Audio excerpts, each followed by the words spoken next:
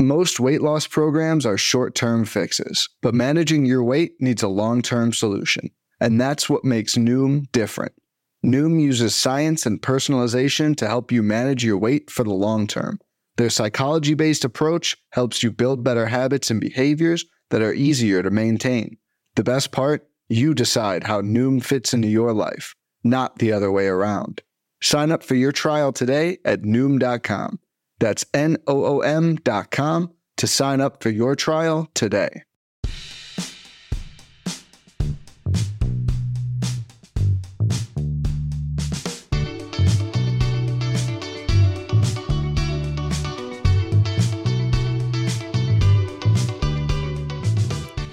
Hello and welcome to On the Farm Pitcher List podcast about all things prospect, dynasty, and minor league related. I am your host, Lamar Gibson, and joining me today is one of our writers from the Pitcher List baseball team. We have Nate Kosher in the house with us, stepping in for Jake Maish. Nate, how's it going today? I'm doing well. Thanks for having me. Excited to be making my debut here. Absolutely. So Jake is doing a little cross-country traveling, so wishing him safe travels and wishing him well as he's making a big move. But like I said, we got Nate in the house today making his OTF debut. And Nate, we were talking off the pod. I wanted to tee you up, just kind of tell us a little bit about yourself, your fantasy baseball background, your writing background, etc. I know you got some things with Pitcher List, but also outside of Pitcher List that you are taking care of. So why don't you tell us who you are? Sure. Yeah. So I've started writing for Pitcher List this year at the beginning of the calendar year. So this off season, I wrote a few articles. Been playing fantasy baseball for probably about 15 years, mostly for fun, but got more involved the last few years doing a dynasty league. That's a lot of fun. So it's really deep, a lot of prospects, 30 teams. So I'm always kind of have my eye on the latest guys. Also started my own Substack blog, The Relief Pickle. And that's a kind of play on my last name being Kosher. I get a lot of pickle jokes. And then also obviously in a pickle is the baseball term, but trying to tell some unique stories there of not necessarily the players, but maybe people within the game of baseball. So I interviewed McCovey Cove Dave, the guy who catches the balls in his kayak outside the Giants Stadium. But the main guy. There's a lot of them out there, but you're right. Guy. The main guy, the well-known guy, he actually told me he's caught about 25% of the splash hits. Like, wow. He's gathered them. So, yeah, I've been doing that, and then really excited with Pitcher List. That's been fun. I'm on the baseball team, so mainly baseball, general type articles, and I'm doing every other week the catchers to watch and to stream, and then I'm on the relief team, so once a week, just recapping the relief pitchers and stats. So that's been fun. And here you are coming out of the bullpen for Jake. So it's all it all kind of ties together, right? There you go. Yeah. Calling me on in the 8th inning, and here I am. There you go. So today, guys, what we're going to be talking about is obviously Grayson Rodriguez has already made his official Major League debut for the Baltimore Orioles. Really exciting stuff, especially him being able to do it in his not necessarily hometown, but sort of a home game with him being from Texas and playing against the Rangers in their ballpark. So that was really interesting to watch. There's a great gift breakdown on Pitcher List of the debut, 27 gifts. So you can take a look at that, and we'll link that in the show notes along with Nate's Substack as well, so you guys can see those as extra resources. But his line, in case you didn't see it for some reason, 5 innings pitched, 4 hits, gave up 2 earned, 1 walk, 5 Ks. Really started to kind of grow into himself as the game progressed. Looked a little shaky to start, but definitely looked a lot better as it went on. And so with him having made his debut, and it was, much anticipated, him being the number 1 pitcher overall, pitching prospect overall, got me to thinking, who are some of the other top pitching prospects that we can expect to debut this season? And we've talked to you guys about a lot of different names between this season and kind of the next couple of seasons, but really wanted to think about, especially for our redraft folk that might tune in, some names that you might want to start targeting, or at least just paying attention to for when they do get that call up. And then obviously our dynasty keeper folk, always keeping you in the loop. So it's going to be a good number of AAA guys, couple of AA guys that might be getting their call up. But before we jump into that, obviously we want to make our rounds talking about this week in baseball. So we got a few different bullet points, actually quite a few. Want to talk, Nate, first and foremost, Brewers kind of got a youth movement going on. Garrett Mitchell, Joey Reamer. Obviously, we've talked about Bryce Terang a few different times on this podcast, all kind of fueling Milwaukee's run to the top of the NL Central, which is slightly surprising. I think a lot of people thought the Cardinals kind of had it in the bag almost from jump. Yeah, yep. I was one of those. Yeah, I didn't expect really the Brewers. They're kind of like maybe they'll be around 500, but yeah. It's been a surprise. Yeah. So, in your estimation, how soon do you think we see Sal Frelick join the mix, especially in that outfield? Obviously, Christian Yelich, which Yelich looks really bad. Like, he looks really bad. So, but I mean, you got the contract, and you're kind of hoping that you get something out of it. You already got Mitchell. You got Weimer up, and Weimer's kind of in a weird position, right? Because he's kind of up because Urias is hurt. So that kind of opened up the roster spot. But with all that being said, Sal Frelick, when do you think he might be joining this Brewers youth movement? Yeah, like you said, Yelich he's definitely not the same player, from 2018, 2017. And it's like, well, him at 75%, probably still a pretty good player, but he just, I don't know. I don't know if he'll ever be the same, to be honest. So I would expect, I think Weimer almost made the opening day roster. It seems like, he was right there. So if an injury pops up or Yelich continues to struggle, you'd think he'd be the next guy up. So I wouldn't be surprised the end of May we'd see him. Definitely, he showed stuff in spring training, and he was the 2021 minor league player of the year for the Brewers. So I don't know. It's hard to keep these guys down as a fan. You want to see them come up, and he played in the World Baseball Classic too. Did you see that? So he played for Italy. Yeah. So I mean, I guess the question becomes right with Frelick, and I think this might have been part of the decision making with him not necessarily making the opening day roster. It's just they have a number of outfielders because Tyrone Taylor, they liked him. He's still on the IL, waiting for. So I feel like it's the one spot that they have depth at, that makes it kind of hard, right, to figure out where to fit in. But to your point, I think if Frelick, continues doing what he did pretty much all of last year and through spring training, it pushes, right. It pushes the envelope. It makes the decision really hard to not have him up. We talked last episode, we talked about the prospect promotion incentive and how that seems to really be working out very well from the new CBA to encourage teams to get guys up early and often. But, with Milwaukee already having a few guys that I guess will qualify, at least one in Terang, and I think Weimer might qualify as well, that it may not necessarily be as big of an incentive for them. But, yeah, I mean, you just kind of think about, okay, Urias comes back, and again, we had talked about he was supposed to be out 6 to 8 weeks, maybe close to 8 weeks, so that puts him a couple months down. You move some guys around.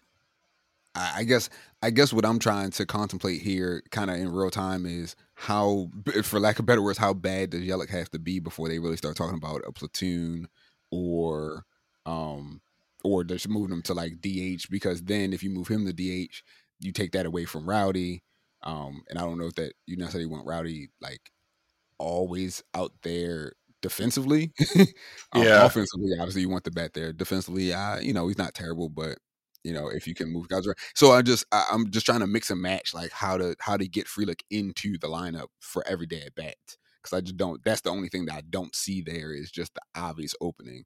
And so I think it might take another injury, right? So Urias is Yep. already injured, Tyrone Taylor's already injured. It might take a third or fourth kind of like major injury for them to kind of have that roster spot that they want to give to Frelick. And especially a lot of times these open roster spots tend to go to like, oh, we need another pitcher, we need another arm, that sort of thing. Yeah. So That's true. it's hard, but I think Frelick's going to kind of make himself undeniable, right? That's kind of the mission as a prospect. It's like make yourself undeniable, make it hard for the team to keep you down. That's all you can kind of control, and I think Frelick's going to do that. So it'll definitely be interesting to watch in Milwaukee, and again, as they're winning games, that's always a part of it too. Is you're winning games, you don't necessarily want to upset the apple cart of whatever formula is working out for you. Yeah. So The nucleus and camaraderie, like that stuff you can't measure, but if this team starts rolling and that magic starts clicking, you don't want to change that up either. So right. It'll be interesting to watch. You spoke of 2017 and 2018 with Christian Yelich.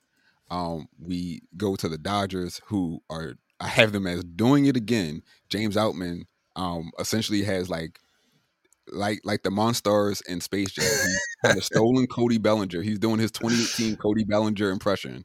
Because he's showing up in center field, making great plays, kind of a carryover from what he did last year, hitting home runs. It is kind of very Cody Bellinger-esque as far as just boom, he's just on the scene and just in the everyday lineup making an impact just about every night. And then you have Miguel Vargas, who, if you guys remember, was my pick for NL Rookie of the Year, just based on the Dodgers' history, if nothing else. Right now, he's kind of eyeing up the NL Rookie record. He's like, swing the bat for what, right, Nate? Like, why would I swing? Yeah, Just get on base by one. That's every kid's who's scared of hitting in Little League. That's same strategy. He's the hero, right? Yeah. You two kids can be like Miguel Vargas. I looked this up, the NL Rookie record, and I believe I fact checked this correctly. So if I got this wrong, I'm sorry. But the NL Rookie record, from what I found, is Jim Gilliam, also with the Dodgers, Brooklyn, 100 walks in 1953.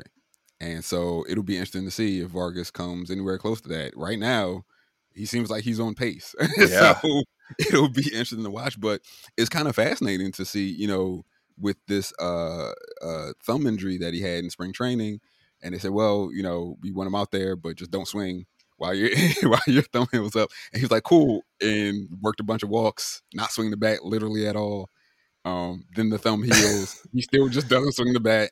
He's still getting walks. It's just really kind of amazing to watch, because you really think like the plate discipline that it takes for anyone, but especially for a rookie, to know that. I mean, even past the whole injury piece, but just to have the plate discipline to take some of the takes that he has on really good pitches and really just know the zone kind of like from the beginning, when that's obviously so difficult to do just in general. And again, for a team we've talked about with the Dodgers, for a team that we know they definitely feel like their championship window is still open. They're still looking for a pennant and still looking to make it back to the World Series and win one. For sure. Or win another one, I should say. So all that kind of together, and he's doing his thing in the lower part of the lineup from what I've seen, where they have him batting, but still just bringing value just by getting on base very simply with his plate discipline, which was his calling card, right? That was his big carrying skill. What do you think about Outman? What do you think about Vargas? Yeah, that's funny that we're talking about it, because I was actually watching I watched the Dodgers Diamondbacks game last night. Outman hit a home run, so he's kept his momentum going. And then Vargas, it's like the Moneyball thing. It just keep getting on base. I will say, I watched maybe about half the game.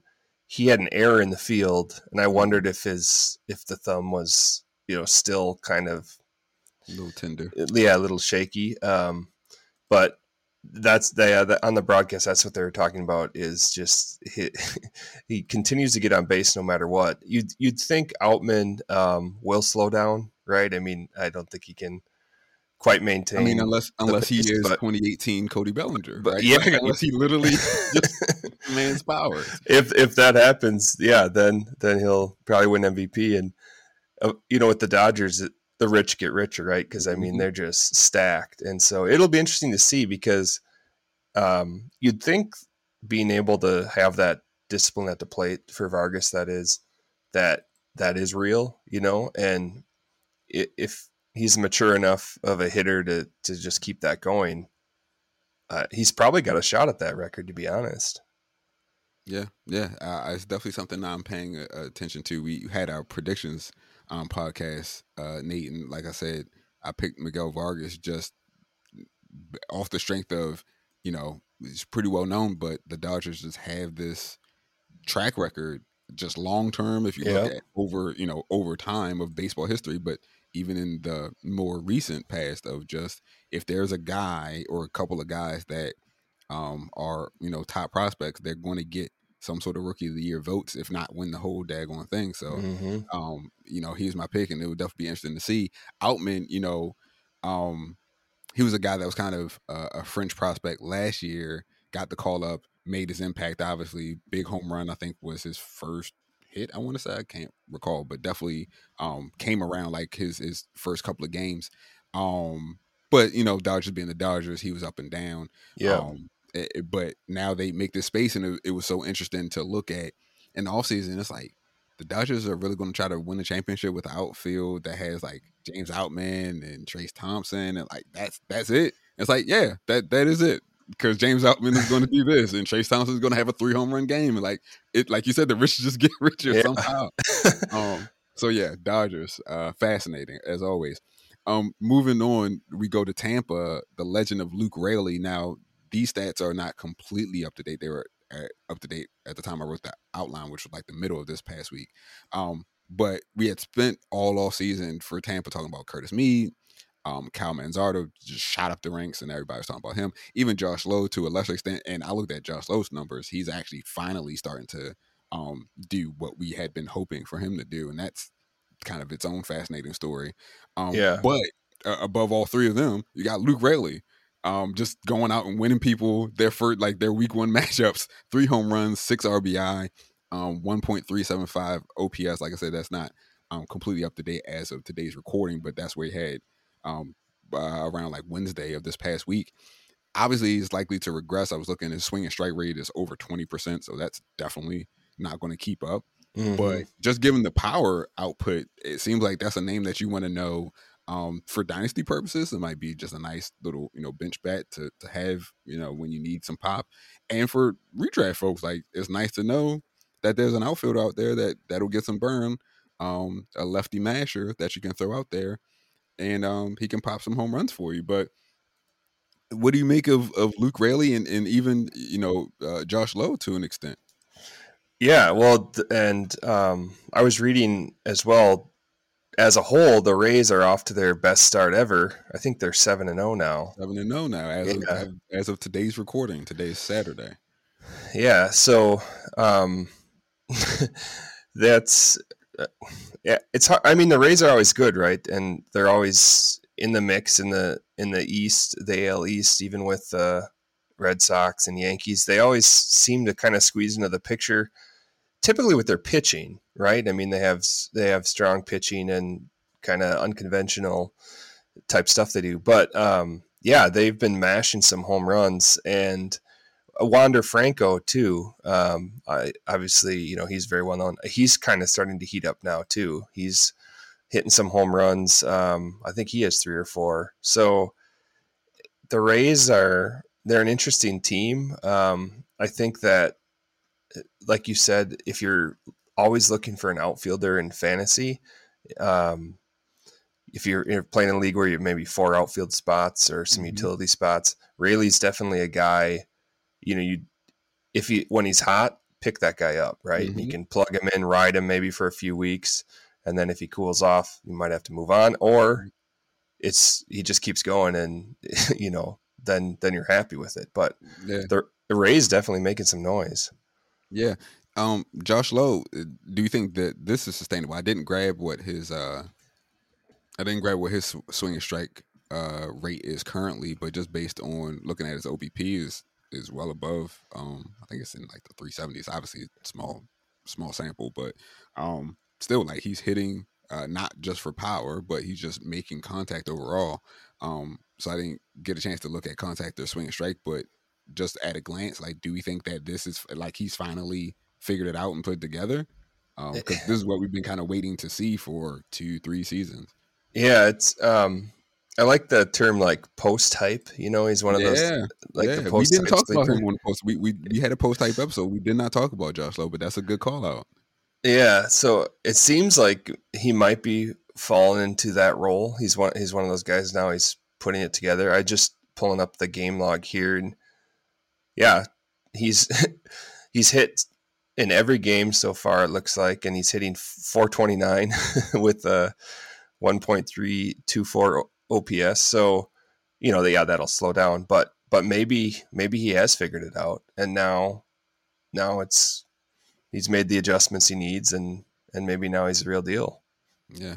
He's always a guy that had 20 plus home run power easily. Now I think with the influx of stolen bases, you could potentially he could get 5 to 7 stolen bases. I don't know what he has right now, but that's a good point. I think so. So yeah, the thing with him was just always, is he going to make enough contact, along with the whole platooning situation that's always there in Tampa to begin with. So yeah, Josh Lowe, I had him for a hot second this offseason, and I was off him. I was like, no, I'll drop him. Like, that's fine. Yeah. So am I regretting it? I wouldn't go that far, but it will be interesting to watch if this continues for another couple months. I might be like, I could have had him for free, and I didn't. I realized we jumped right into talking about this week in baseball, but I want to pause for a second because Nate, you were telling me off mic, you're a Midwest guy. You were telling me you grew up in Wisconsin. You're living in Minnesota right now. You're rocking a Diamondbacks fan. You told me you're a Diamondbacks fan, and I wanted to get this story in. So before I forget, it just came to me. What's the story behind you becoming a Diamondbacks fan, even though you grew up in the Midwest? Yeah, so grew up going to Twins games. I actually live closer to the Twins than the Brewers. So went to some lean years there with the Twins, like before they had Mauer and when they were really bad. And like the best player is Brad Radke. I don't know if you remember him, the pitcher. Yeah. He was underrated, but I actually had my grandma lived in Arizona as a snowbird. And so right around the time the D-backs became a team, was down there. I went to a game at the time at Bank One Ballpark. Yeah, you remember that? And they had, a few things going for them. They had a swimming pool in the stadium, which to a kid is really cool. And then I always thought they had the coolest colors, which is the 90s, purple and teal. Teal was very 90s, Yeah, so that kind of captured my attention. So I'm like, this is pretty cool. And then a few years later, they beat the Yankees in the World Series. Then I'm hooked, right? Seal the deal. Got it. Yeah. And so still enjoy all the different uniform and hat combinations. That's, they're always changing things up. They got a cool City Connect jersey. And there's been some bad years there, speaking of lean years. But now with, I think we're going to talk about a few Diamondbacks guys, but now with all these young guys, it's an exciting time again. And so looking forward to it. The only problem is the games are always on late, on the West Coast. But I mean, you're on Central Time, right? Yeah. On Central Time, and now with the pitch clock, these things are zooming by. So like you can catch a Diamondbacks game and not have to worry about it going into like 1-2 in the morning. Very good point. Yeah. Yeah, you're right. I might gain back some sleep. There you go. All right. That's perfect. I definitely wanted to get that story. It makes complete sense. Thank you. I appreciate you sharing that with us. Let's finish up with this week in baseball, and then we can take a short break. We got a couple more here talking about, I'm actually going to skip around talking about Diamondbacks. Let's talk about Drey Jameson first. So I know you put him on the outline here with his relief work that he's been getting. Go ahead and talk to us about Drey Jameson. Sure. Yeah. So Drey Jameson is one of the guys I'm most excited about. So if you followed him last season, the end of the year, he gets called up. He starts for the Diamondbacks. I put his stats in here. So he started 4 games. He went 3-0 with a 1.48 ERA. his debut start, 7 innings, no runs, 5 strikeouts, and then he had 2 other starts with 7 strikeouts. So keep that in your head. Fast forward to spring training this year, where I really expected he was going to get the 5th starter spot for the D-backs, and they were kind of auditioning a few different guys. Surprisingly, he did not get it, but the D-backs currently see him sort of as a reliever, and so their bullpen was a mess last season, and so I wanted to see how they can use him. I thought he has the stuff; he could be the closer, but trying to maximize him, also get his feet wet and figure out his role. So he's kind of thriving in this multi-inning, long relief type thing.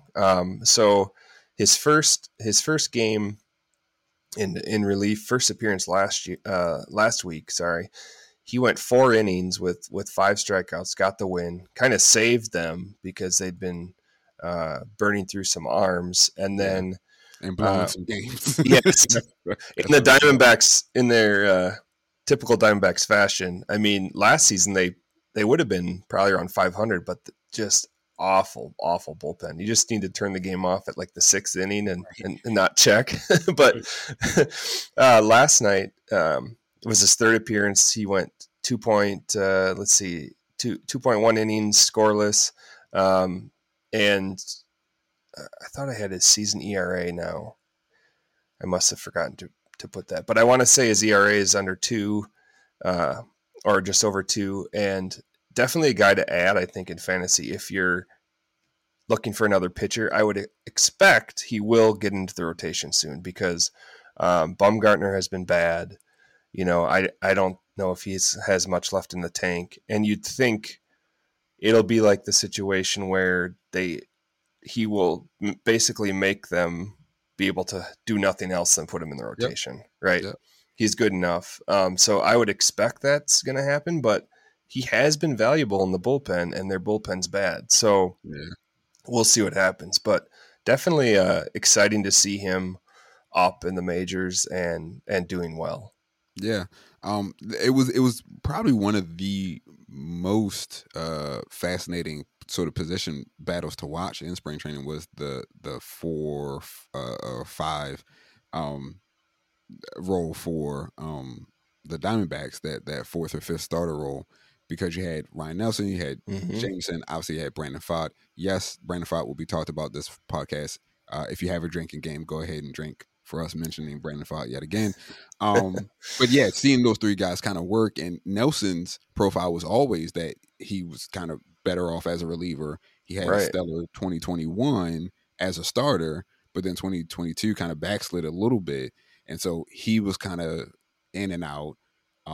It looked like towards the end of spring training, maybe he had just enough to kind of make it. He didn't. Right. Jameson, same thing. It was like, oh no, Jameson, he's a starter. He might have some reliever risk, but like you said, he gets promotion, has some stellar numbers late in the year on the major league level. So it's like, oh no, he's going to be shooting. He kind of makes it to like the last couple of days. Right. He's like, no, we're not going with him. Brandon Pfaadt is like, well, he's striking out everybody in the minor leagues.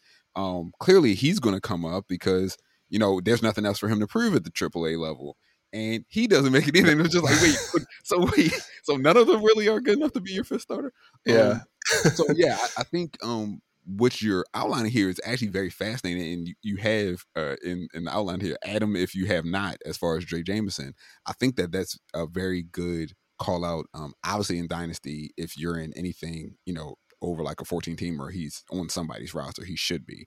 Yes. But if you're in redraft or in maybe a shallower Dynasty league, he is somebody that you want to go out, because to me, he's going to bring the value to you because of the strikeouts and pretty good ratios, regardless of what his role is. So like, don't worry about the role. I guess the only way I could see that being like a problem, quote unquote, is if you got to figure out because of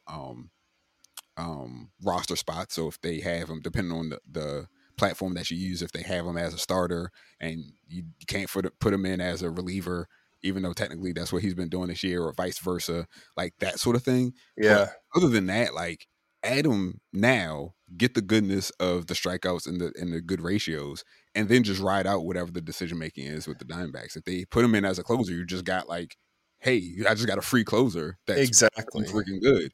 If they Yeah. do bump him up into a starter and he shows up, it's like, cool, I just got a starting pitcher and I got some extra saves and holds early on in the season to like chip in. Like, there's really no wrong move that I can see coming from adding Jameson at this point in time. Obviously, he's a rookie pitcher. There's going to be bumps and bruises. We all know that. You have to accept that risk with any rookie to begin with. But I think there's enough here with what he can do and what he has done already with the Diamondbacks. And there's enough in the opportunity, which is always my thing with any prospect, especially with pitchers. When you have a team that needs innings, those are the guys that I want to run after because the team has nowhere else to go. Right. They have to pitch the innings. And they have the talent. And yeah. I forgot to mention he has a sale already too. Right. And so if they do plug him in, especially if Scott McGuff, if that's not working out, which it sounds like doesn't look like it.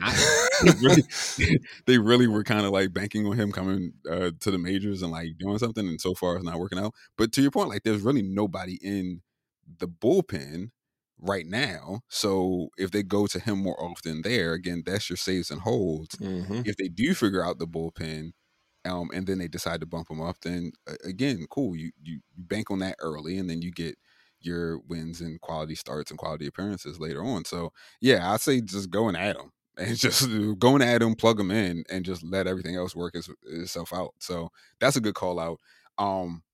We are well over. I'm gonna skip. We have one more, a couple more folks to talk about, but I'm gonna actually skip them because we're well over, and I want to get into what we're actually here to talk about. So, with that, we're gonna close out this week in baseball. We're gonna take a super quick break. We're gonna come back, and then we're gonna talk through some pitchers that could be coming up soon this year.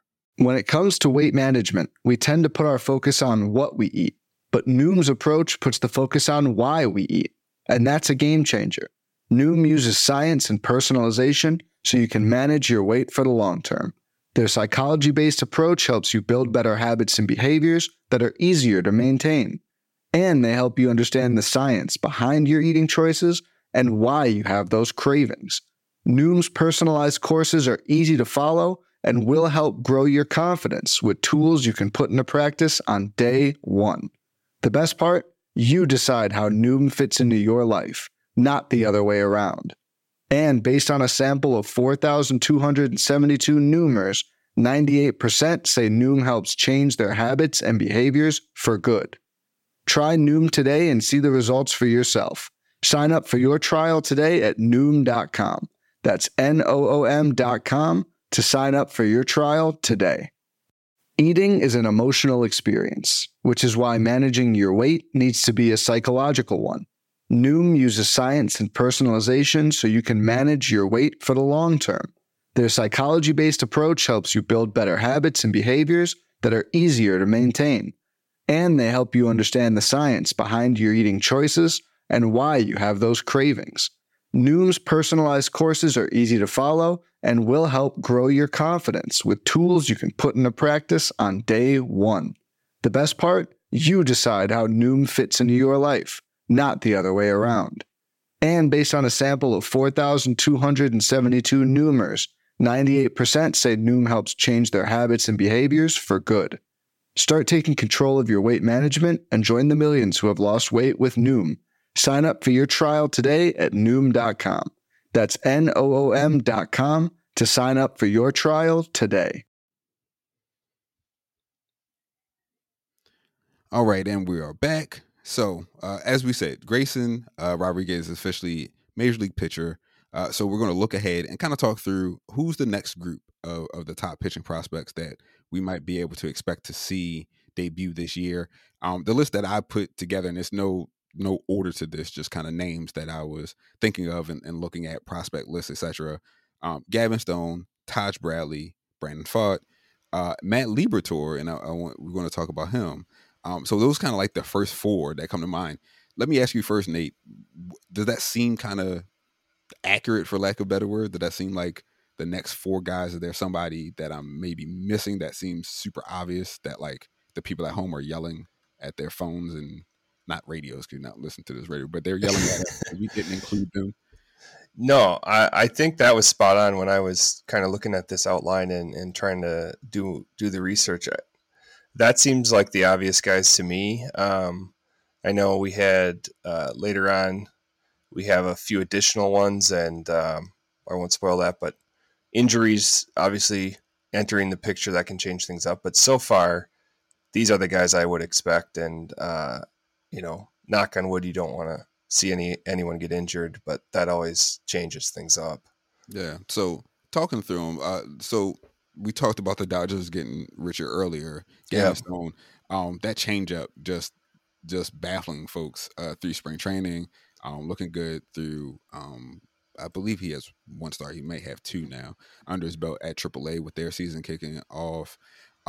So with Stone, like, what are some things? And this is a list that I think again is going to be handy both dynasty as you think about valuation, etc. Guys that you may want to target if you don't have them already on your roster, but then also from the redraft standpoint, some names that you maybe bypassed in your draft, but you wanted to kind of keep them high on your watch list. And as soon as you see that notification of, hey, they got the call, like you want to go out and add them.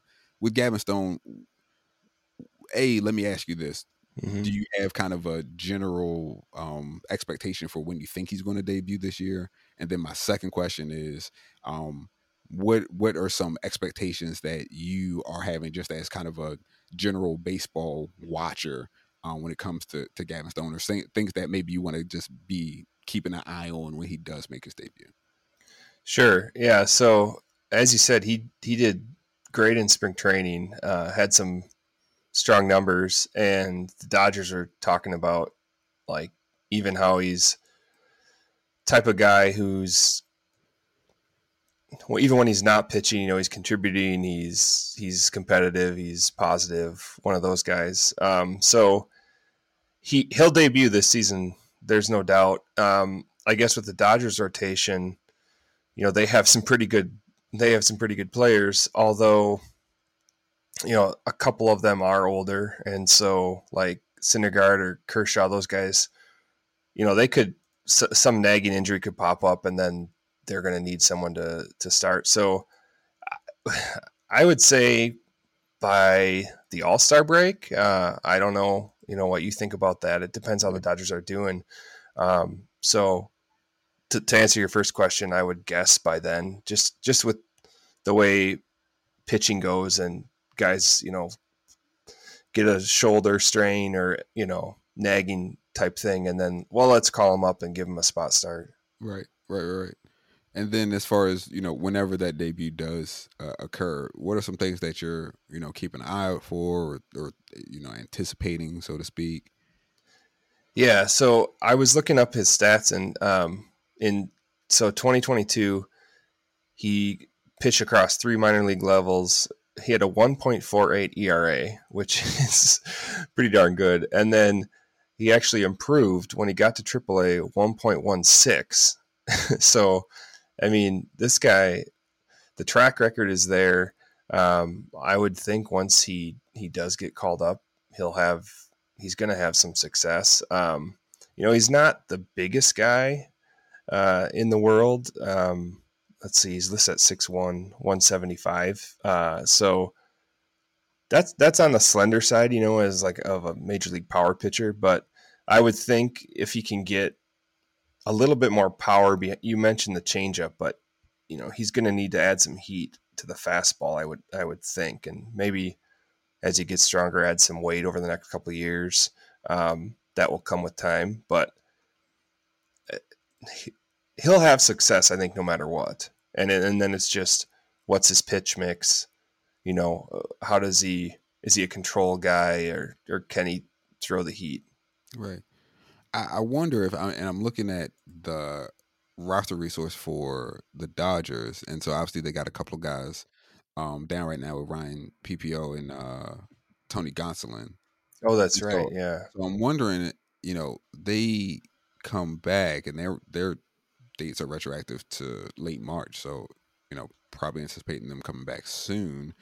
Obviously, they pulled up Michael Grove to take that spot. So Grove, and he's looked okay, so he's kind of in the mix. Is there a possibility that they trade Gavin Stone?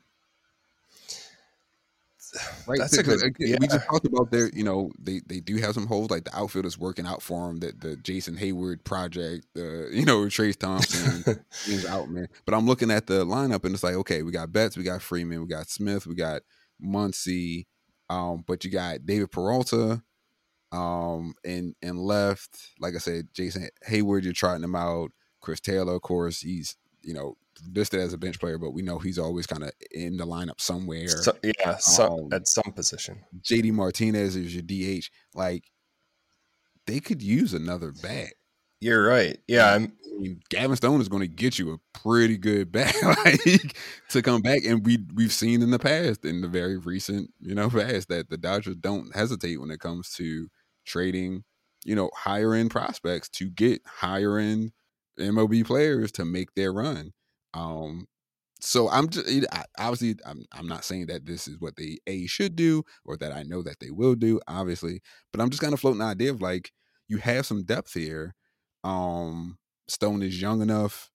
He's still unproven enough that you don't feel like you're giving up, something that's overly obvious. Mm-hmm. He's also unproven enough that you can probably hook a couple of teams in to see, kind of wish cast what they hope their future will be with him. I'm kind of looking at what the Nationals did with Josiah Gray. We talked about Josiah Gray on here before, but giving up Trey Turner and being like, oh, well, we're getting Josiah Gray and keep it Ruiz. Okay. But yeah, I'm just kind of looking, like I said, I'm just kind of looking through the roster resource. I'm thinking, like, I don't think that would be the craziest thing for the Dodgers to do. Or, I mean, I guess the other, if a trade happens, if a trade were to happen, could they trade like a Tony Gonsolin to get, to open that spot? To open that spot. So yeah. I don't know. Just interesting to watch. I think you're correct as far as with Gavin, with Stone, he's definitely going to have the swing and miss stuff. I think the changeup in of itself has shown his ability to use that as his out pitch, as the pitch to really get Ks. Shows that he has a knowledge of how to miss bats. But I think, yeah, it's just a matter of, when you said All-Star break, I actually when you first said that, I was like, oh, that seems kind of late. But again, looking at all this, I don't think that that's necessarily that far off. I think it could be, June-ish. Yeah. Originally, I think I was going to say May. I've been saying May for a lot of prospects, I noticed. But no, thinking about it, I think, yeah, June could be it. Yeah. They have a lot of arms. The trade thing was really interesting. That's a good point to bring up. And I mean, they could logically do that if their outfielders slow down and they need an established bat. But the other thing with the Dodgers, their relief and bullpen, it's like they have like a million guys out there. It's like now Evan Phillips is doing good. I think he's picked up the save as a closer, but they have a lot of good arms. Some are injured, that is, but like I'm looking at the roster resource. Look at their relievers who are hurt, and Daniel Hudson, Alex Reyes, the Cardinals old fireballer, and then any number of these guys you could plug into the bullpen, so they're set there. Once those guys are back, right. they could be set with starters once the injuries clear up. So then, or they can put Stone in the bullpen, right, to help patch it. That we just talked about with the or maybe that's an option there. So they're not obviously hard up for options. They're a good team. They have a lot of good players. They spend money, so they probably have more options than a typical team, because you'd think they'd be trying to get him to the majors as soon as they could and get him out there. Like we're talking about the Diamondbacks, like that guy couldn't be your fifth starter. You know what I mean? But the Dodgers don't really need that. So interesting to see what will happen. Yeah, not in the same way. So moving on, we go back to Tampa. We were talking about them, consistently showing up as far as pitching is concerned, and we've talked about that kind of multiple times on this podcast and previous episode. thinking about Taj Bradley, Taj started the year going against. He started his AAA season this year going against Grayson Rodriguez, and they both kind of had shaky lines. I know a lot of people were reporting from the game uh, that was Norfolk versus Durham, and they were saying that it was kind of wet, rainy, not necessarily the best conditions, Sure. especially for a season debut for either pitcher. But what Taj has kind of done, it's interesting because when he was at Double A, I feel like um, he was getting a lot of press, and I think that part of that was just his age at that level and the numbers he was putting up. He goes to AAA, and especially last season, numbers ticked down a little bit as far as just his production. Those production numbers ticked down a bit, and I feel like as it happens in the prospect community, we kind of just jump on to whoever's next or whoever's doing something else that's more fascinating. Yeah. But he kind of just, to me, he seems like he fits that mold of a guy that will come up for the Rays, and I think for Tampa, as far as expecting a debut, I could see this being a late season debut. But the type of arm that it's almost like a free agent pickup or like a trade. It's like he gives that much of a boost right at the right moment when other teams are kind of casting about trying to find extra arms, trying to find starters to stick in because injuries have derailed them, or guys are just they don't have it like they did early in the season, and playoff spots or those playoff races, I should say, are getting tight. Yeah. And Taj Bradley just strikes me as a guy, especially with Tampa's history, that he can just pop up. And I'm going to speculate and say post All-Star break, maybe July or August, maybe, and just just kind of ride the hot hand again. There'll be some bumps and bruises, but being able to just ride it out and put up some really good starts late in the season for Tampa. So, yeah, we were talking about the Rays earlier. It's interesting. So, obviously, they're off to a great start. So, if you project them to be good later in the season, what does that mean for Bradley?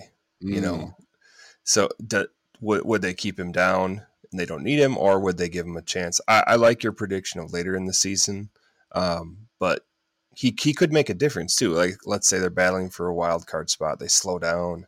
Maybe the Yankees, are leading the division, and then maybe he's a difference maker for him. But looking at his profile, doesn't walk a lot of guys, Yep. And so that right there, that's a better indicator for major league success than, let's say, someone who's throws 100 mile an hour but has some control issues. And Mm-hmm. you commonly see they have to figure out how don't they walk so many guys before they can have success. He's already got that, and I think that that's going to stick. And so that's a good sign for him whenever he does make that debut. And the way the Rays use their pitchers, I guess they go through more arms than typical. So um, maybe he will be that guy that makes that late season mark. Yeah, I mean, Glass now you can never really count on for more than 100 innings or so a season.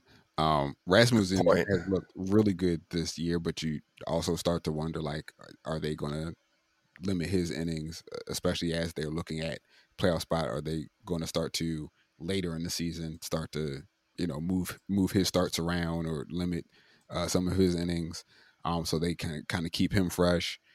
Uh, Jeffrey Springs has looked really, really good Yeah, last couple he had of a seasons for great start. The Yeah, other, yeah. So, but I mean, I don't think we've seen a full season from him as a starter because he had been coming out of the bullpen, and then they kind of had shifted him. So, yeah, I mean, there's really not um, many folks. I mean, we can kind of just go roster resource. But I don't think there's many folks that you can go to and say like, oh yeah, this is your couple of guys that are going to be 150 yeah, innings those for you. workhorses. Yeah, Yeah, yeah. I mean, looking at it, McClanahan is the one that I'm leaving off. Is the kind of obvious one I'm leaving off. But yeah, right. Zach Eflin. I don't know that he's too additive. We talked about Springs, Rasmussen, and then Josh Fleming is what they have as far as that SP5, and I think that's a perfect spot. The only other thing to keep in mind is they are running now. How much of this with Tampa? How much of this is intentional? How much of it is happenstance? They're running a pretty even balance of lefties and righties in that rotation. As a result, do they upset that, quote unquote, by adding an extra righty with Bradley. But again, how much of that is intentional? How much of that is just happenstance? I think again, if same thing we've been saying with everyone else. If Bradley makes himself, sort of undeniable, then they're going to find a place for him. But yeah, I mean, just looking at the pitching overall with, and then we got Shane Baz as well. That's the major name that we were forgetting, but Baz has kind of had his own. Yeah. So is it known he'll be out the entire season? I feel like, and it's odd because I saw Baz and they have him as listed on the 15-day IL, and I was like, wait, I thought he was out for the season, and I feel like that's the case. So I'm gonna trust my gut and say that he's out for the season. But yeah, I mean, even still, just with the names that we mentioned, yeah, I could see again later in the season. I think your points are well taken. Of like, if they really need somebody, maybe they bump them up earlier. But I mean, also we know that Tampa, they don't hesitate with bullpen games. They'll throw those out there. There's a couple of other arms, and I'm blanking now on. There's a couple of other folks in the Tampa Bay system pitching wise, not as high end as Bradley, but some other arms that they could probably pull from if they really wanted to. So again, getting back to the subject at hand, I think with Bradley, what I would anticipate is still later in the year. But I do think just like with Stone or with some of these other players, like once he's up, this is something else that we didn't talk about. I think once he's up, he's up. I don't think they're going to do a lot of shuffling back and forth. Yeah. I think it would have to be like a really odd, like we've been decimated by injuries kind of all at once. And so we just need, this sort of spot start, and then we're going to shift him down. I think once they call him up, he's up for good. So yeah, I think that's something else to just be mindful of. Is I do think it's later in the year, but I think that's his, wherever he is, he's on the roster. Yeah, I'd agree. I guess it will depend on those guys' endurance as the season progresses. Like you said, you can't really count on all of them will be healthy and be able to pitch 200 innings at the same time. Yeah. All of them being healthy all at the same time. It's just it hasn't happened yet. They've been able to kind of piecemeal it into some regular and postseason success, but I think long term for our fantasy purposes, Taj is going to find his way in there somewhere. It will be the rise of Taj if you guys get that joke. Anyways, moving on. Arizona, we're going to hit this real quick. We've talked about Brandon Pfaadt multiple times on this podcast. You guys know how we feel. Big fans. We like his stuff. We think he's going to be very productive when he does make his major league debut and get solidified on the roster. I think, based on everything that we just talked about with Jay Jameson and the whole, like, if I'm estimating a time for seeing him up, I think it probably would be in that May-June period. I think pre-All-Star break, he's making that start. I really don't see a reason for Arizona to waste him another season in the PCL, just like what for what that just doesn't make sense. So I do think everything that you highlighted, Nate, as far as Bumgarner, Zach Davies, etc. Like I think they're going to kind of see what's working and what's not, for the month of April and maybe early into May. But I definitely think by mid-May, actually, I'm going to be even bolder. I'm going to say before Memorial Day. Okay. Before Memorial Day, I think Brandon Pfaadt is on the Arizona Diamondbacks, and he's for me. I don't see how he gets optioned around. Like I don't see if they make that call, he's going back outside of like a injury rehab thing or something like that. So yeah, I'm going to say. So was that mid-May? So maybe month and a half or so. I'd agree with you. And let's project maybe Jameson. They're like, hey, we need this guy in the bullpen. Yeah. So maybe Pfaadt takes that starter spot, but his stuff is too good, and the Diamondbacks starters are not good enough. Not good enough. So yeah, I would think like the guys we're talking about here, they need him more sooner, right? So So I hope comes up and is just awesome for my own personal sake. But of course. And yeah. the last one before we jump into another break is Matt Liberatore. I added Liberatore late to this list, and it actually came up from a couple of discussions on our Pitcher List AMA on Reddit. If you guys didn't know or forgot, we are once again doing Ask Me Anythings with the Pitcher List staff on Friday afternoons, hosted by Scott Shue. So definitely take a look on the Reddit so you can find us. And I normally pop in to answer some prospect related questions as I see them. And so there were a couple of discussions around Cardinal pitching, pitchers to stash, next guys up, etc. And looking at Matt Liberatore, his stuff, both in spring training as well as his first couple of starts in AAA, has looked really good. Kind of like another guy that's kind of like it clicked. And it's important to remember how young he was when he first was kind of on our radars coming out of USA Baseball, etc. And there was a lot expected of him, and he didn't necessarily live up to those expectations to start. But now it's all kind of clicking into place. Looking at AAA in 2021, 23.7 K rate, 23.7%, excuse me, K rate, okay. 2022 AAA, 23.4% K rate, okay. And now, again, small sample, it's 2 starts, but it's 35.9%. The biggest kind of thing to keep in mind is velo has increased on his fastball. We saw that again in spring training, as well as the numbers out of his first couple of starts at AAA. The command of the curve, which was always his big, sort of carrying pitch, the command has improved there. So now he's able to kind of throw for a strike better. It's kind of giving me, and yes, my bias is shown here, but it's kind of giving me like Reed Detmers vibes of like he's finally starting to kind of put everything in place that he needs to. He had the stuff, like the curve was good when it was, consistent, but it wasn't always consistent. The fastball was never major league level, velo. It was kind of mid tier, but now he's been able to get that to tick up, and now he's able to start to kind of put these things in place. And the other big thing we talked about, opportunity.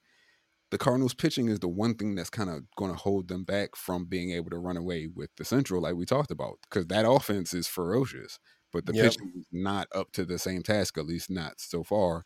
I think Liberatore, and I was saying this on the AMA, I think Liberatore is up in another couple of weeks. Like, I don't think the Cardinals can. I think he's performing at that level now, but I don't think the Cardinals can waste time. Right? If the Brewers are doing what they're doing now, and the Cardinals are technically in last place. Again, it's only been a handful of games, but I don't think, why waste the time when you could put this division to bed, very early if you make the right moves. We'll see, but Liberatore is somebody, especially in a redraft league. That's the guy. While everybody's looking at the Stones and the Fots, Liberatore is the guy. If I'm in a redraft, where I'm like, yeah, I'm circling him, and as soon as I see that notification go off, I want him on my squad. He's definitely like. It seems like he's figured it out. Like you said, he struggled last year. Did not have a good season, but so far. And also, he did make his major league debut last year and did not look great there either. It's important to know. Yeah. So overall, last year, not a good season. But this year, so far, his first 2 starts, has not given up a run. He's got 14 strikeouts in 10 innings, 2 wins at the perfect ERA. And as you said, let me see here. I can see that.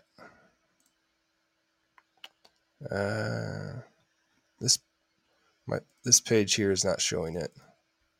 Let me grab it, but keep going. I'm sorry. Yeah. No, that's okay. I was saying, what was I saying? Oh, the Cardinals pitching. Like you said, they may need him sooner rather than later. Wainwright, he's on the IL right now, and Flaherty. It's hard to say if he's going to be back to that year he had a few seasons ago, and then Jake Woodford. Their rotation, you look at it and it kind of just makes you go, not so hot. So I would think he's going to be, and the guys that we've talked to thus far, probably other than Fott, I would expect him to be up sooner maybe at around the same time, but they might need the reinforcements. You know what I mean? Yeah. Just to put a button on that. So, like you said, 10 innings pitched so far this season. 39 batters faced, 7 hits given up, 4 walks, 14 strikeouts, no earned runs for Matt Liberatore. So, yeah, I mean, and I'll take it one step further. They need him. Like it's Yeah. it's not a sort of choice thing. If you're running out, and there's no, again, not trying to disrespect anybody, but like if you're trying to rely heavily on Jake Woodford, and you think you're going to be a division winner, and not just division winner, but a World Series contender. Yeah. That's not, and like it's kind of interestingly, it's similar to exactly what we said about the Dodgers, except they aren't getting the production like the Dodgers are. Like we talked about the Dodgers being like, oh, you guys are going to run out these guys in your outfield, and like that's going to be your lineup, but they're getting the numbers. So it's like, oh, it's working for them. You're not getting that in St. Louis. So now you got to go somewhere else, right? Now you got to turn to somebody else. And I think Liberatore is going to be one of the first folks that they run in to, as far as the cavalry to bring some help. Yep. 100%. Yeah. So with that, we're going to take another quick break. And then we're going to come back with our kind of next group, some guys that are maybe on the cusp as far as making their debut this season. But we're going to talk through those 4 or 5 guys after this. Sometimes it can feel like food has an emotional control over you. Well, it's time to show your food who's boss with Noom. Noom uses science and personalization so you can manage your weight for the long term. Their psychology-based approach helps you build better habits and behaviors that are easier to maintain. And they help you understand the science behind your eating choices and why you have those cravings. Noom's personalized courses are easy to follow and will help grow your confidence with tools you can put into practice on day 1. The best part? You decide how Noom fits into your life, not the other way around. And based on a sample of 4,272 Noomers, 98% say Noom helps change their habits and behaviors for good. Start taking control of your weight management and join the millions who have lost weight with Noom. Sign up for your trial today at Noom.com. That's Noom.com to sign up for your trial today. Fads come and go, and nowhere more than in the world of weight loss. That's why Noom has created weight management programs that are made to last. Noom uses science and personalization so you can manage your weight for the long term. Their psychology-based approach helps you build better habits and behaviors that are easier to maintain. And they help you understand the science behind your eating choices and why you have those cravings. Noom's personalized courses are easy to follow and will help grow your confidence with tools you can put into practice on day 1. The best part? You decide how Noom fits into your life, not the other way around. And based on a sample of 4,272 Noomers, 98% say Noom helps change their habits and behaviors for good. So stop chasing health trends and join the millions who have lost weight with Noom. Sign up for your trial today at Noom.com. That's Noom.com to sign up for your trial today. All right, and we're back. So yeah, just to finish up, so we kind of had those first 4 guys that we feel really comfortable saying are going to be up this year. It's just a matter of when and not if. But now we have another group that could be, maybe it's 2023, maybe it's 2024. Most of these guys, all except one, are AA guys. We got somebody who's has some injury history as well, so that always plays a part. But we're going to run through. I'm actually going to pull our injury person first. That's Daniel Espino of Cleveland. And obviously we know at one point in time, I would have argued last season at one point in time, he was right there next to Grayson as far as being like him, Espino, Grayson, Yuri Perez. I would have been able to just say like it's a crapshoot for who's number 1. Yep.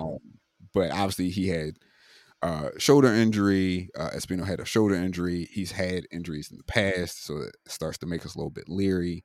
I don't believe he's made his AA debut yet, as their season has just kicked off.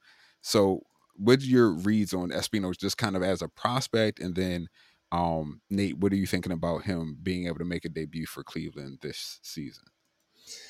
Yeah, so I think I added him on here because I had just read that he was ahead of schedule in his recovery. So supposedly he could be ready as early as May. There we go. Yep. So he was supposed. Let's see. He wasn't going to throw for 8 weeks, but now that's why I added him because I just saw this report that he might be back sooner. So he's only 22 years old, but as you said, the injuries are there. Last season he missed time. I think was he shut down the whole year last season? No, he had May starts in April before he got hurt. Okay, and that's what I'm saying. Like if you look back, and I think I highlighted him in one of my early Player of the Week columns. But so yeah, if you at look the at beginning of last year, he was right there. Yeah. So again, for me, some others may disagree, but that's the right. route. Yeah, no, I think he has electric stuff when he can remain healthy, and if he can stay healthy. His four-seamer tops out at 103, I see, and he's got a good curveball. 6'2", 225. That's the bigger body. Before I was talking about Stone being a smaller guy. Mm-hmm. That's the type of guy you think, okay, you don't think he'd have strength issues or anything with his frame, that he's that's a solid size. Right. Yeah, but I just hope that it comes through. He's fastball, it's just fun to see guys like that, right? Even if you're not a fan. So hopefully he can, his call up and everything obviously depends on this injury recovering. Right. So maybe if he comes back sooner than expected, he's going to have to rehab. They'll pitch him for the minors maybe by the end of the season. What are your thoughts? Yeah, I would say Espino, I would not bank on him debuting this year. Just thinking about also the org, right? We know how good Cleveland's been developing pitching, and I would make the case that part of that is understanding the sort of push-pull when it comes to player development. And so I think you have a guy like this who's had the injury track record that he has, along with being as productive as he has when healthy, right? Having the stuff that is top-notch. I think even with him being ahead of schedule, I think they slow played also because, again, it's sort of the opposite of what we talked about with St. Louis. There's not the need, right? They're not looking around. And quite honestly, if they do run into a need, there's a guy named Gavin Williams who's also pretty dang good. I saw the line. I missed his start, but I saw the line from his first start this season. Yeah, he looks about Major League ready. So, again, an embarrassment of riches in Cleveland when it comes to pitchers. They don't need to rush Espino through, even if they do need an arm. Let him heal up. Yeah. Let him heal up and let him build the innings back up, right? Because, again, he was doing this at Double-A. He didn't finish that Double-A season. So get him back in the Double-A season, make sure he's feeling good, maybe even give him some Triple-A starts just to kind of kick the tires on it. I think that's what Espino's sort of 2023 looks like. And then in 2024, then we might be returning to this conversation and talking about a Major League debut. Yep. Good point. Yeah. Hopefully it goes well with him, and then spring training next season, maybe that's when he's called up for good. Yeah. So moving to another guy. So this is Kyle Harrison, and I wish Jake was here just to specifically to talk through Kyle Harrison, because I know we've had some discussions, and I'm pretty sure if I'm remembering correctly, Harrison was his pick in our predictions pod for most likely to disappoint, and he made some really good points. I think about Harrison, and that's why I kind of have him in this, maybe 2023, maybe 2024.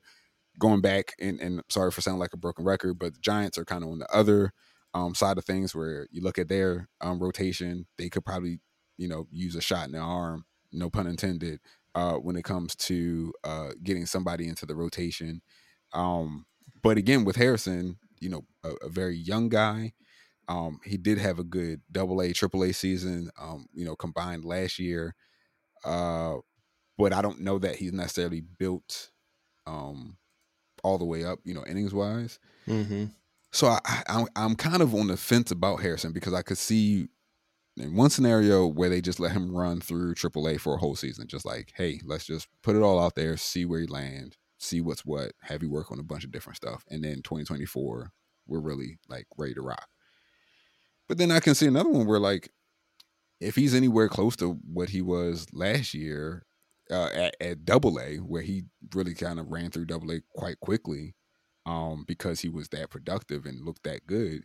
If he does the same thing in Triple A in April and May, you get to June, and especially if the Giants are, they're probably not going to be contending.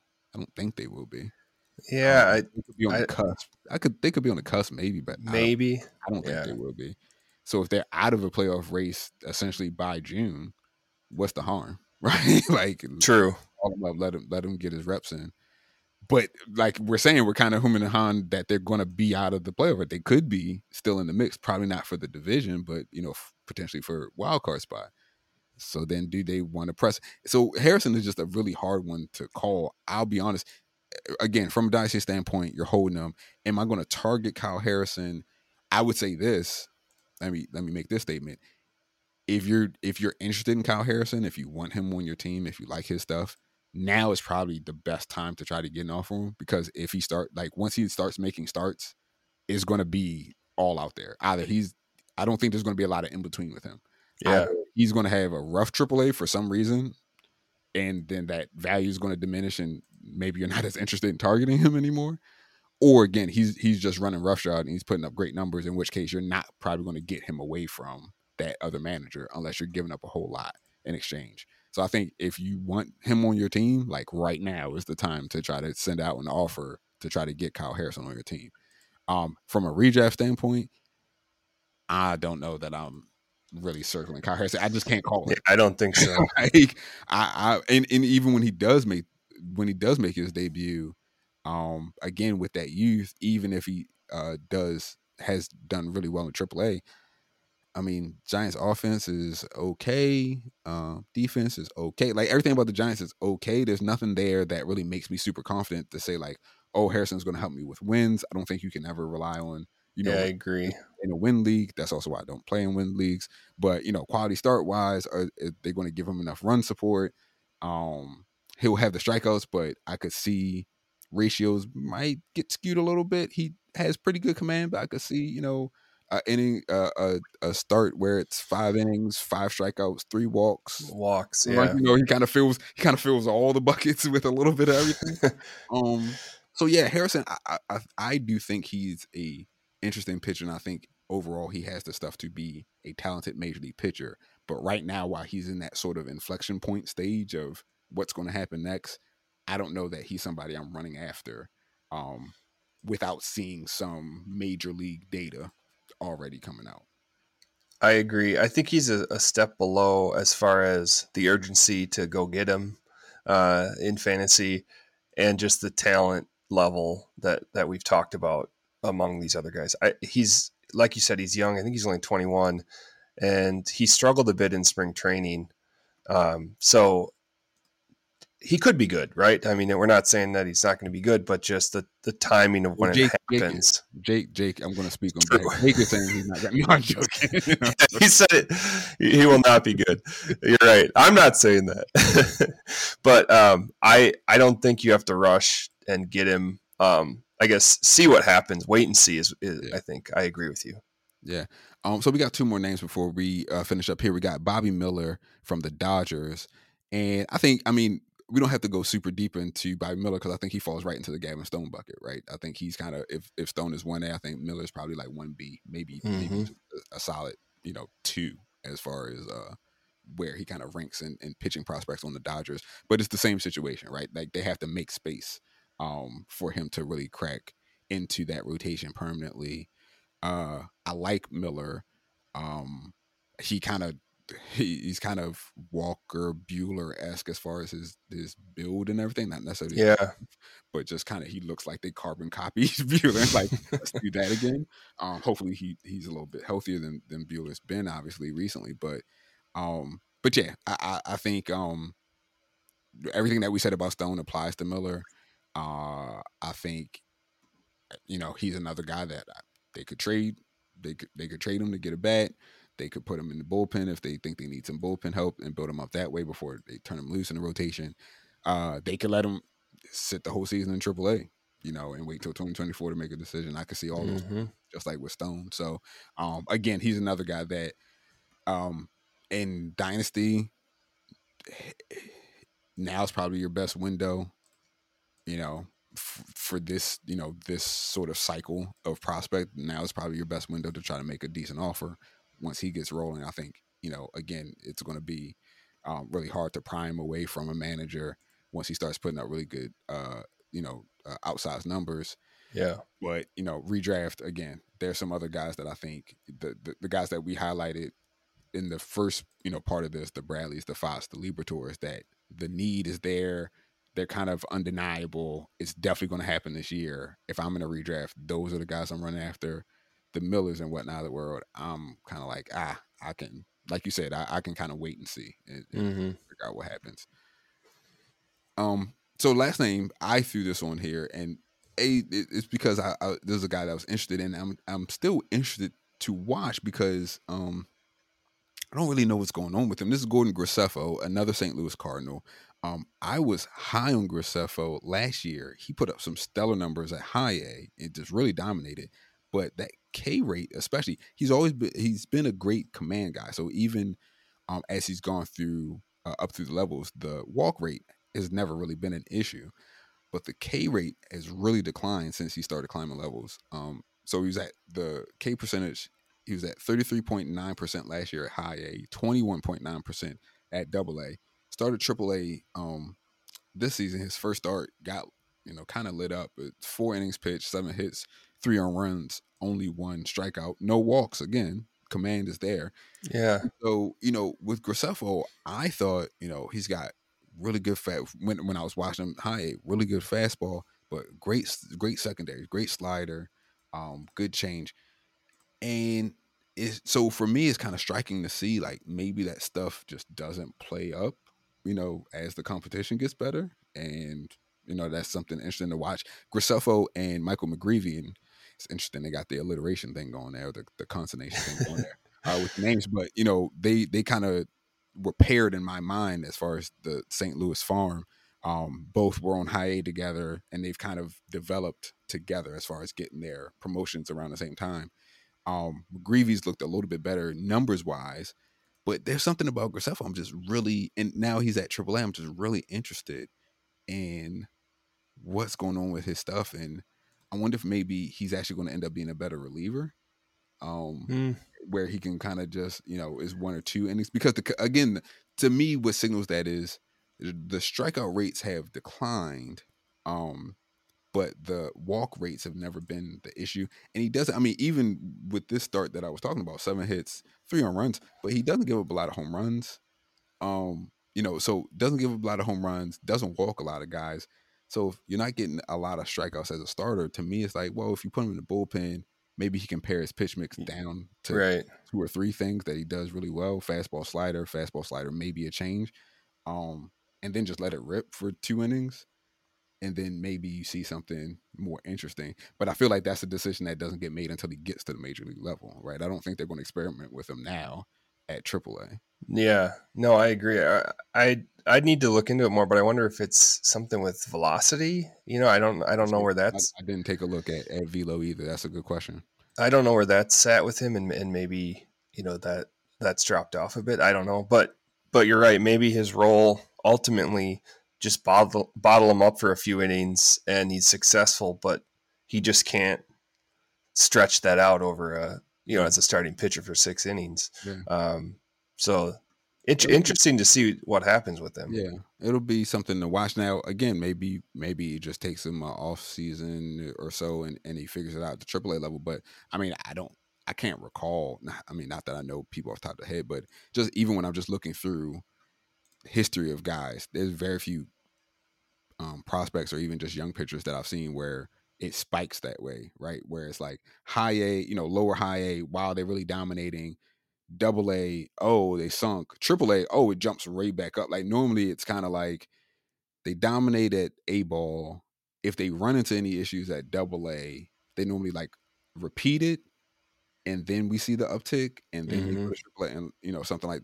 So for them to have moved him from AA into AAA, even though he wasn't as impressive, now it's really going to be interesting to see, because I don't think they're going to bump him back. Right, you already have him at AAA. You're not going to be like, hey, we're going Yeah. to vote you down. Sorry. AA. Like, you didn't want to talk about sinking the guy's confidence. So Yeah. I mean, they got him in AAA now. They're going to have to sort of leave him. So now, yeah, I'm kind of keeping an eye on every Graceffo start just to see, what's happening. And I'll keep it. I didn't think about that, and I should have, but I'll keep an eye on what the velo is, and it could be something as simple as if his velo is starting to decline, then that'll do it. Or it may have just kind of not peaked, but just plateaued, because Yeah. he was never True. a high velo guy. Like, I don't think he was ever like high 90s. He was kind of always mid 90s, and it may just be like, the fastball shape plus that velo is just not good enough against, And in competition. A ball, you're playing the guys you can strike out with that, right? But then it's an odd trajectory, what's happened. So we'll see what happens. Yeah. So that's kind of our pick. I hope this is helpful. Especially, like I said, to the redraft folk, which I'm trying to be mindful of how to incorporate some redraft folk in talking about prospects, but definitely for dynasty people as well, to think about players to target, valuations, etc. Players that you might have on your roster and how you're thinking about them. Roster moves that you might need to start anticipating, as far as guys getting a promotion and needing to bump them off your minor league roster into your major league roster, when to kind of anticipate needing to make those moves. But obviously, we'll have, like I said in the show notes, we'll have some more information as far as Nate, your Substack, and anything else that kind of involves the topics at hand that we talked about here. We cut short a couple of other things around baseball, but we'll probably be able to get into that once Jake is back next week. With all that being said, I'll throw it to you, Nate, again, as far as promo time, like any articles you got coming out, anything else you want to promote?